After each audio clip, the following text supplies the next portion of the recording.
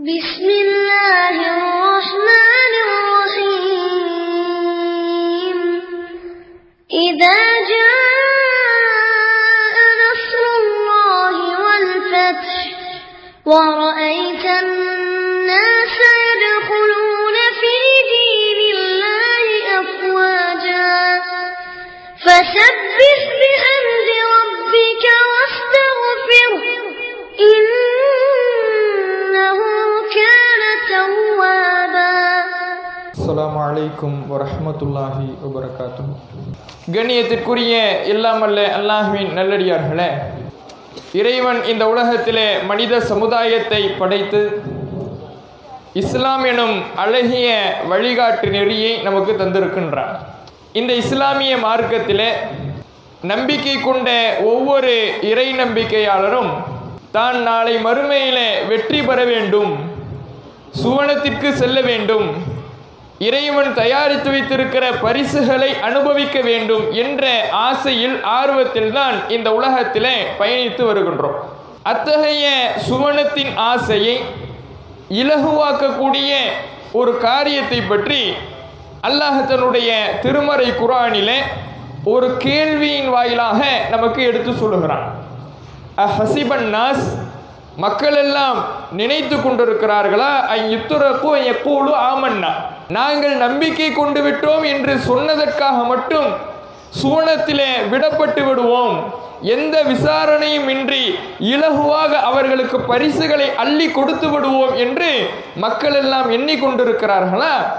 வஹும் லா யுஃப்தனூன், அவர்களுக்கு எந்த கஷ்டமும் இல்லாமல், அவர்களுடைய வாழ்க்கையை சோதனைக்கு உள்ளாக்காமல், அவர்களுடைய வாழ்க்கையிலே மார்க்கத்திற்கான அர்ப்பணிப்புகளும் மார்க்கத்திற்காக கஷ்டமும் அவர்கள் படாமல் லேசாக இலகுவாக விடப்பட்டு விடுவோம் என்று நம்பிக்கை கொண்டவர்கள் நினைத்து கொண்டிருக்கிறார்களா என்று அல்லாஹ் தன்னுடைய திருமறை குர்ஆனில் சூரா அன்கபூத்திலே நம்மை பார்த்து கேட்கின்றார்.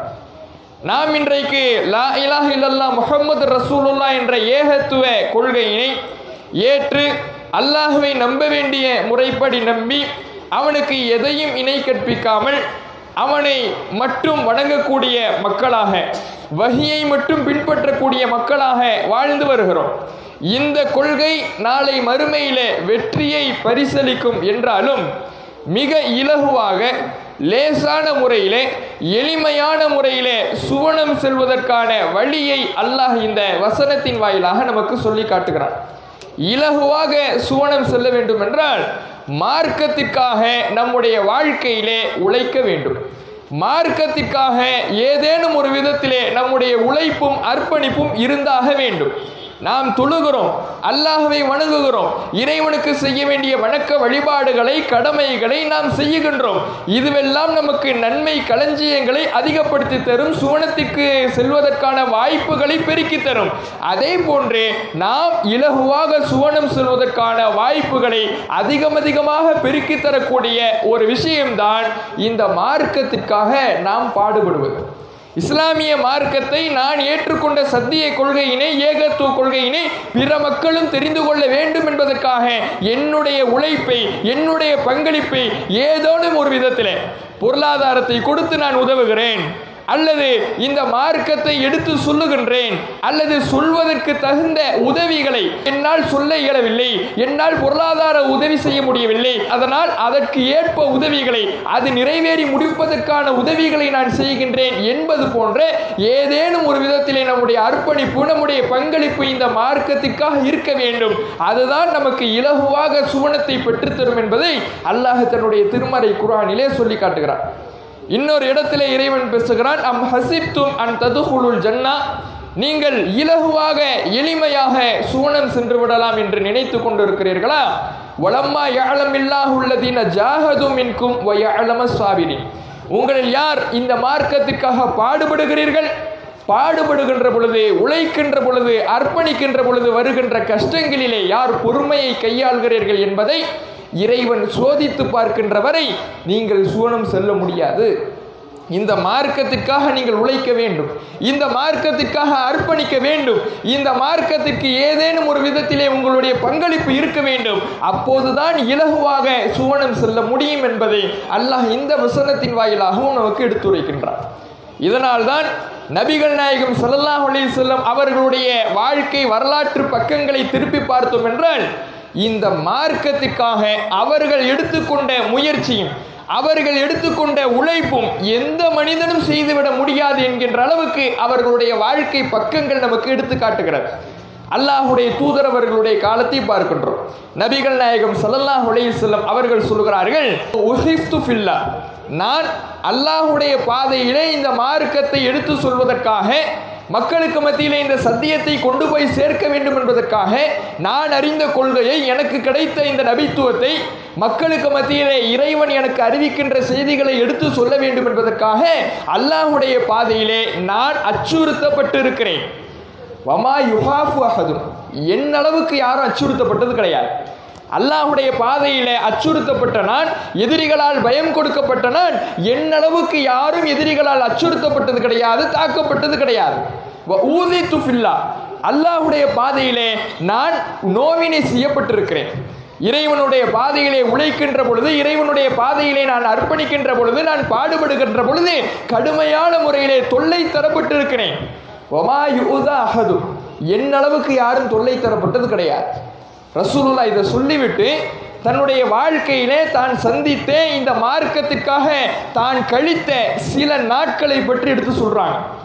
அந்த செய்தியில சொல்லும் பொழுது, என்னுடைய வாழ்க்கையில ஒரு 3 நாட்களை நான் சந்தித்தேன். அந்த 3 நாட்களும் எத்தகைய நாட்கள் என்றால், என்னோட பிலால் இருந்தார். நானும் பிலாலும் மிகப்பெரிய அளவிலே எதிரிகளால் நோவினை செய்யப்பட்டு அச்சுறுத்தப்பட்டு ஒரு இடத்திலே இருக்கின்றோம், மக்காவிலே. அந்த சமயத்தில் எங்களுக்கு எந்த உணவும் இல்லாமல் இருந்துச்சு. மாலனா துஆமுன், எங்களுக்கு எந்த உணவுமே இல்லை. எங்களுக்கு பசிக்கிறது, எங்களுடைய வயிற்றிலே பசியினுடைய கோரம் தாண்டவமாடுகிறது. ஆனால் எங்களுடைய வயிற்று பசியை போக்கிக் கொள்வதற்கு எந்த உணவையும் நாங்கள் பெற்றுக்கொள்ளவில்லை. அப்படி நாங்கள் கஷ்டப்பட்டோம். அந்த சமயத்திலே பசியை போக்குவதற்காக, உணவை எடுத்து வருவதற்காக எதிரிகளுக்கு அஞ்சி அஞ்சி அஞ்சி பிலால் செல்வார். ஏன்னா அந்த மக்காவுடைய நிலைமை எப்படின்னா, இஸ்லாத்தை ஒரு மனிதர் ஏற்றுக்கொண்டிருக்கிறார் என்று தெரிந்தாலே அடி, உதை, மிகப்பெரிய தாக்குதல்கள், கோர விபத்துகள் அந்த இடத்துல ஏற்படுத்தப்படும். அதுவும் பிலால் ரலியல்லாஹு அன்ஹுன்னா சொல்ல வேணும், அவர்கள் அடிமையாக இருந்தவர்கள், இன்னும் தாக்குதல் கூடுதலாக இருக்கும். அதனால அஞ்சி அஞ்சி பயந்து பயந்து எதிரிகளுக்கு பயந்து அவர் அந்த உணவை எடுத்து வருவதற்காக போவார்.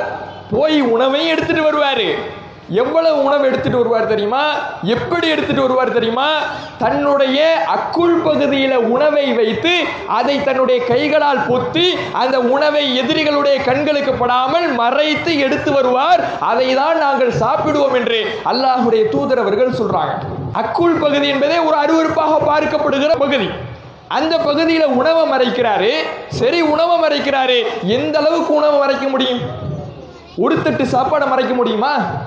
ஒரு தட்டு உணவை மறைத்து விட முடியுமா? அன்றைய காலத்திலே ரொட்டி துண்டுகளை சாப்பிட்டார்கள். எத்தனை ரொட்டி துண்டுகளை மறைத்து விட முடியும்? அப்படி ஒரு சிறிய ஒரு கையளவு உணவை கூட மறைக்க முடியாத அளவுக்கு தன்னுடைய அக்குள் பகுதியில மறைத்து எடுத்து வருவார். அதை ரசூலுல்லாஹ் சாப்பிட்றாங்கன்னா மார்க்கத்துக்காக எப்படி கஷ்டப்பட்டிருக்காங்கன்னு பாருங்க. இந்த மார்க்கத்தை எடுத்து சொல்வதற்காக, மார்க்கத்தை மக்களுக்கு மத்தியிலே கொண்டு போய் சேர்க்க வேண்டும். இந்த லா இலாஹ இல்லல்லாஹ் முஹம்மது ரசூலுல்லாஹ் என்ற இந்த ஏகத்துவ திரு கலிமாவை ஏந்தி நிற்கின்ற இந்த இஸ்லாமிய மார்க்கம் என்னோடு முடிந்துவிடக்கூடாது. இதை அறியாத எத்தனையோ மக்கள் நரகத்துக்காக பயணம் செய்து கொண்டிருக்கிறார்கள்.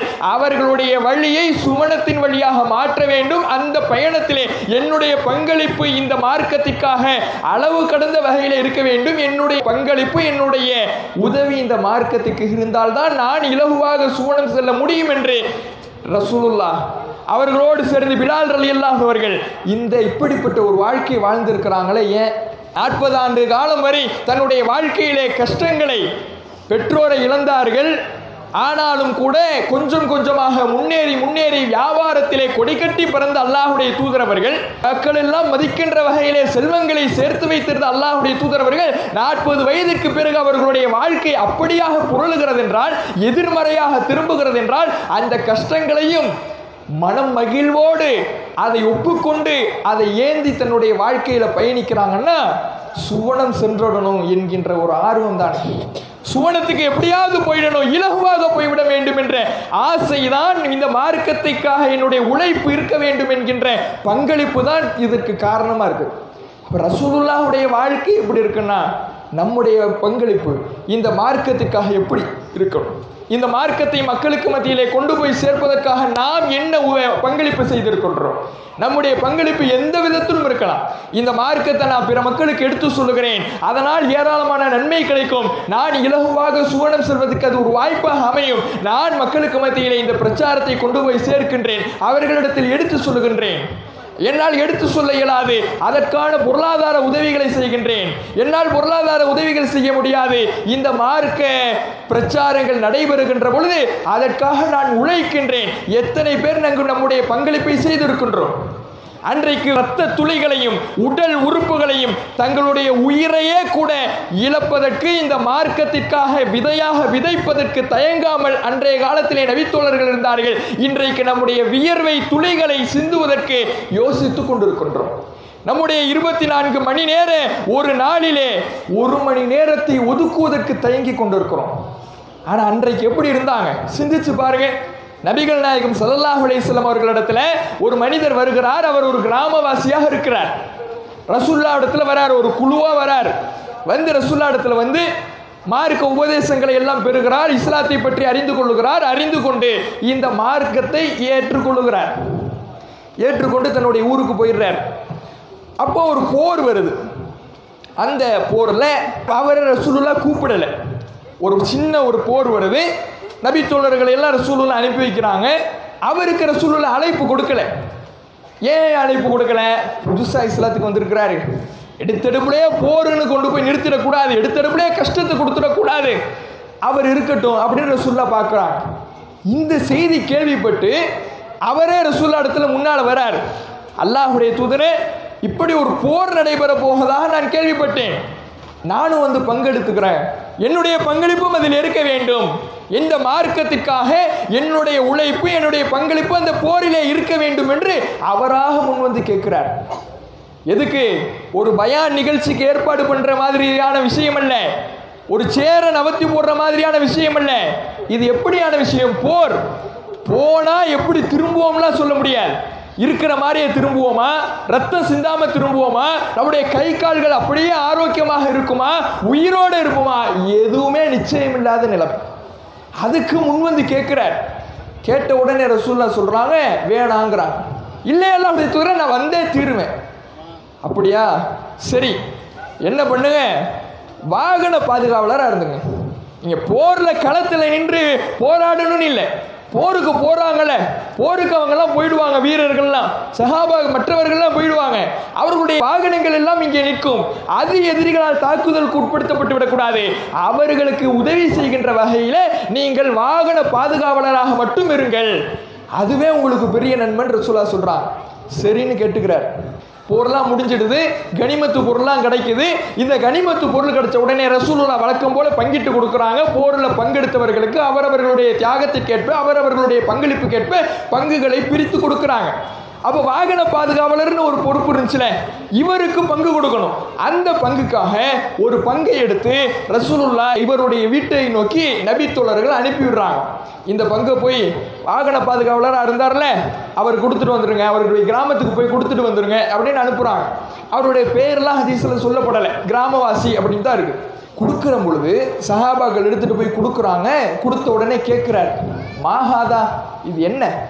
நபி தோழர்கள்லாம் சொல்கிறாங்க, ரசூலுல்லாஹ் உங்களுக்காக கொடுத்த பங்கீடு. வாங்குறார். வாங்கிக்கிட்டு உடனே ரசூலுல்லாஹ்ட்ட வரார். அல்லாஹ்வுடைய தூதர்கிட்ட பயணம் செஞ்சு வரார். வந்து மீண்டும் ரசூலுல்லாஹ்ட்ட கேட்கிறார், மாஹாதா யா ரசூலல்லாஹ், அல்லாஹ்வுடைய தூதரே இது என்ன? ரசூலுல்லாஹ் சொல்கிறாங்க, இது அல்லாஹ் உங்களுக்கு கொடுக்கின்ற பங்கீடு. நீங்கள் இறைவனுடைய மார்க்கத்திற்காக உழைத்த காரணத்தினால் இது இறைவனாக உங்களுக்கு கொடுக்கின்ற சன்மானம். உங்களுக்கு மறுமையிலேயும் நன்மை இருக்கிறது. இந்த போரிலே வெற்றி கண்டதினால் இந்த கனிமத் என்கின்ற உதவியையும் இறைவன் உங்களுக்கு வழங்குகிறான். இது உங்களுக்கான உரிமை என்று ரசூலுல்லாஹ் சொல்றாங்க. அப்ப அவர் சொல்றாரு, மா அலா ஹாதா இத்தபாத்துக்கு யா ரசூலல்லாஹ், அல்லாஹ்வுடைய தூதரே, நீங்க இந்த பொருளாதாரத்தை தரணும்னு நான் இந்த இஸ்லாத்தை ஏத்துக்கலையே. நான் உங்கள்கிட்ட வந்து உபதேசத்தை கேட்டேன், மார்க்கத்தை கற்றுக்கொண்டேன், இந்த இஸ்லாத்தை ஏற்றேன். நான் இஸ்லாத்தை ஏற்றதும் இந்த மார்க்கத்துக்காக நான் பங்களிப்பு செய்ததும் உதவி செய்ததும் நீங்க பொருளாதாரத்தை தரணுங்கிறதுக்காக இல்லையே. வலாக்கின் நித்தபஅத்துக அலா அன் உர்மா இலாஹா ஹுனா ஃபஅமுது ஃபஅதுகுல் ஜன்னா. நான் இந்த மார்க்கத்தை ஏற்றுக்கொண்டதற்கு, உங்களை பின்பற்றியதற்கு காரணம் இந்த மார்க்கத்துக்காக நான் உழைக்க வேண்டும். எப்படி உழைக்கணும் தெரியுமா? நான் போரிலே இறங்கி வீர தீர செயல்கள் புரிந்து எதிரிகளுடைய அம்புகளில் இருந்து ஒரு அம்பு பாய்ந்து வந்து என்னுடைய கழுத்திலே தாக்க வேண்டும். அந்த இடத்திலே என்னுடைய உயிர் பிரிய வேண்டும். பிரிந்து அதன் மூலமாக ஷஹீத் என்கின்ற அந்தஸ்தோடு நான் சுவனம் செல்ல வேண்டும். அதுக்காகத்தான் நான் இஸ்லாத்தை ஏற்றுக்கிட்டேன். என்னுடைய பங்களிப்பை கொடுக்கிறதுக்காகத்தான் இந்த மார்க்கத்தை ஏற்றுக்கிட்டேன் என்று அவர் சொல்லுகிறார். இப்படி சொன்ன உடனே ரசூலுல்லாஹ் சொல்றாங்க. ரசூலுல்லாஹ் ஒரு வார்த்தையை சொல்றாங்க பாருங்க. ரசூலுல்லாஹ் என்ன சொல்றாங்கன்னா, அப்படியா, இதுக்கு தானே நீங்க மார்க்கத்தை ஏற்றுக்கொண்டீர்கள். இன் தஸ்துக் இஸ்ஸத்திகுக, நீங்கள் உண்மையிலேயே உளப்பூர்வமாக இப்படி சொல்லியிருப்பீர்கள் என்றால், ஏன்னா யாருனாலும் இப்படி வார்த்தை விடலாம். நான் அப்படி செய்வேன், இப்படி செய்வேன், இப்படி உழைப்பேன், அப்படி உழைப்பேன் என்று யார் வேண்டுமானாலும் வார்த்தைகளிலே சொல்லிவிடலாம். ரசூலுல்லாஹ் அதனால தான் சொல்றாங்க, உளப்பூர்வமாக உண்மையிலே நீங்க இப்படி சொல்லியிருந்தீங்கன்னா அல்லாஹும் இது போன்ற ஒரு நிலைமையை உங்களுக்கு ஏற்படுத்துவான் அப்படின்னு ரசூலுல்லாஹ் சொல்றாங்க. இன்னொரு போர் நடக்குது. போரில் வெற்றியும் அடைஞ்சாச்சு. ஒவ்வொரு உடல்களாக ஜனாசாக்களாக இறந்தவர்களை தூக்கி கொண்டு வராங்க. அப்படி தூக்கிக்கிட்டு வரும் பொழுது ஒரு ஜனாசால அம்பு கழுத்தில் பாய்ச்சப்பட்டு இருக்குது. அதை பார்த்த உடனே ரசூலுல்லாஹ் கேட்குறாங்க, இவர் தானே அவர், அன்றைக்கு வந்து இப்படி நடக்கணும், என்னுடைய வாழ்க்கையில நடக்கணும். நான் இந்த மார்க்கத்தை மேலோங்க செய்வதற்காக, மார்க்கத்தை மக்களுக்கு மத்தியிலே கொண்டு சேர்ப்பதற்காக என்னுடைய உயிரையும் இழக்க தயார், அம்பு என்னுடைய கழுத்திலே பாய்ந்து மரணிப்பதற்கும் தயார், உயிரை விடுவதற்கும் தயார் என்று சொன்னாரே, அவர் தானே இவர் அப்படின்னு கேட்குறாங்க. நபித்தோழர்கள் சொல்றாங்க, ஆமா அல்லாஹ்வுடைய தூதரே. ரசூலுல்லாஹ் பார்க்குறாங்க அவருடைய உடலை. அவர் சொன்ன மாதிரியே, அவர் நினைத்த மாதிரியே, அவர் ஆசைப்பட்ட மாதிரி அவருடைய மரணத்தை அல்லாஹ் கொடுத்த உடனே அல்லாஹ்வுடைய தூதரவர்கள் பார்க்கிறார்கள், கண்ணீர் மல்க இறைவனிடத்திலே கையேந்தி அல்லாஹ்வுடைய தூதரவர்கள் பிரார்த்தனை செய்கிறார்கள். அல்லாஹும்ம ஹாதா அப்துக், இறைவா இதோ உன்னுடைய அடியாரை பார், ஹரஜ முஹாஜிரன் ஃபி சபீலிக், உன்னுடைய பாதையிலே அனைத்தையும் துறந்து முஹாஜிராக புறப்பட்ட உன்னுடைய அடியாரை பார். ஃபகுத்தில ஷஹீதன், இன்றைக்கு ஷஹீதாக உயிர் தியாகியாக கொல்லப்பட்டு கிடக்கிறார். வான அலைஹி ஷஹீத், இவர் உண்மையாளர் என்பதற்கு நான் சாட்சியாளனாக இருக்கிறேன் என்று அல்லாஹுடைய தூதரவர்கள் கண்ணீர் மல்க அல்லாஹ்விடத்தில் கையேந்தி பிரார்த்தனை செய்கிறார்.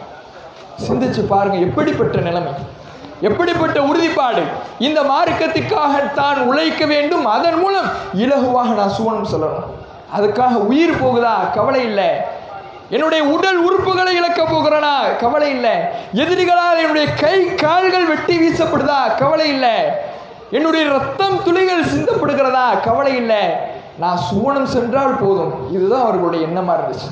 ஆனா இன்றைக்கு நம்முடைய நிலைமை, ரத்தத்தை சிந்த வேணாம், நாம நம்முடைய உடல் உறுப்புகளை இழக்க வேணாம், உயிரை இழக்க வேண்டாம், நம்முடைய நேரத்தை கொஞ்சம் மார்க்கத்துக்காக ஒதுக்கி, நம்முடைய மார்க்கத்தை மேலோங்க செய்வதற்காக, இந்த கொள்கையை மக்கள் அனைவரும் அறிந்து கொள்ள வேண்டும் என்பதற்காக, அறியாத புரியாத தௌஹீத் ஏகத்துவ கொள்கை தெரியாமல் இணை வைப்பிலே தங்களுடைய வாழ்க்கையிலே பயணித்துக் கொண்டிருக்கின்ற மக்களுக்கு மார்க்கத்தை கொண்டு போய் சேர்ப்பதற்காக நம்முடைய நேரத்தை நம்முடைய வாழ்நாளில் ஒவ்வொரு நாளும் ஒரு மணி நேரம் ஒதுக்குகிறோமா? அல்லது நம்முடைய வியர்வை துளிகளை சிந்துகிறோமா? இரத்த துளிகளை சிந்த யோசிக்காத நபித்தோழர்கள் எங்கே இருக்கிறார்கள்? வியர்வை துளிகளை சிந்த யோசித்துக் கொண்டிருக்கின்ற நாம் எங்கே இருக்கின்றோம்? சிந்தித்து பார்க்க கடமைப்பட்டிருக்கிறோம். நாம இலகுவாக சுவனம் சொல்லணும்னா நம்முடைய வாழ்க்கையில இந்த மார்க்கத்திற்காக நம்முடைய பங்களிப்பு ஏதாவது ஒரு வகையில், பொருளாதார வகையில், உழைப்பு வகையில், அல்லது மார்க்கத்தை கற்று பிறருக்கு எடுத்து சொல்லுகிற வகையில், ஏதாவது ஒரு வகையில் நம்முடைய பங்களிப்பு சிறிதளவாவது இருந்தால்தான் இலகுவாக சுவனம் செல்ல முடியும்.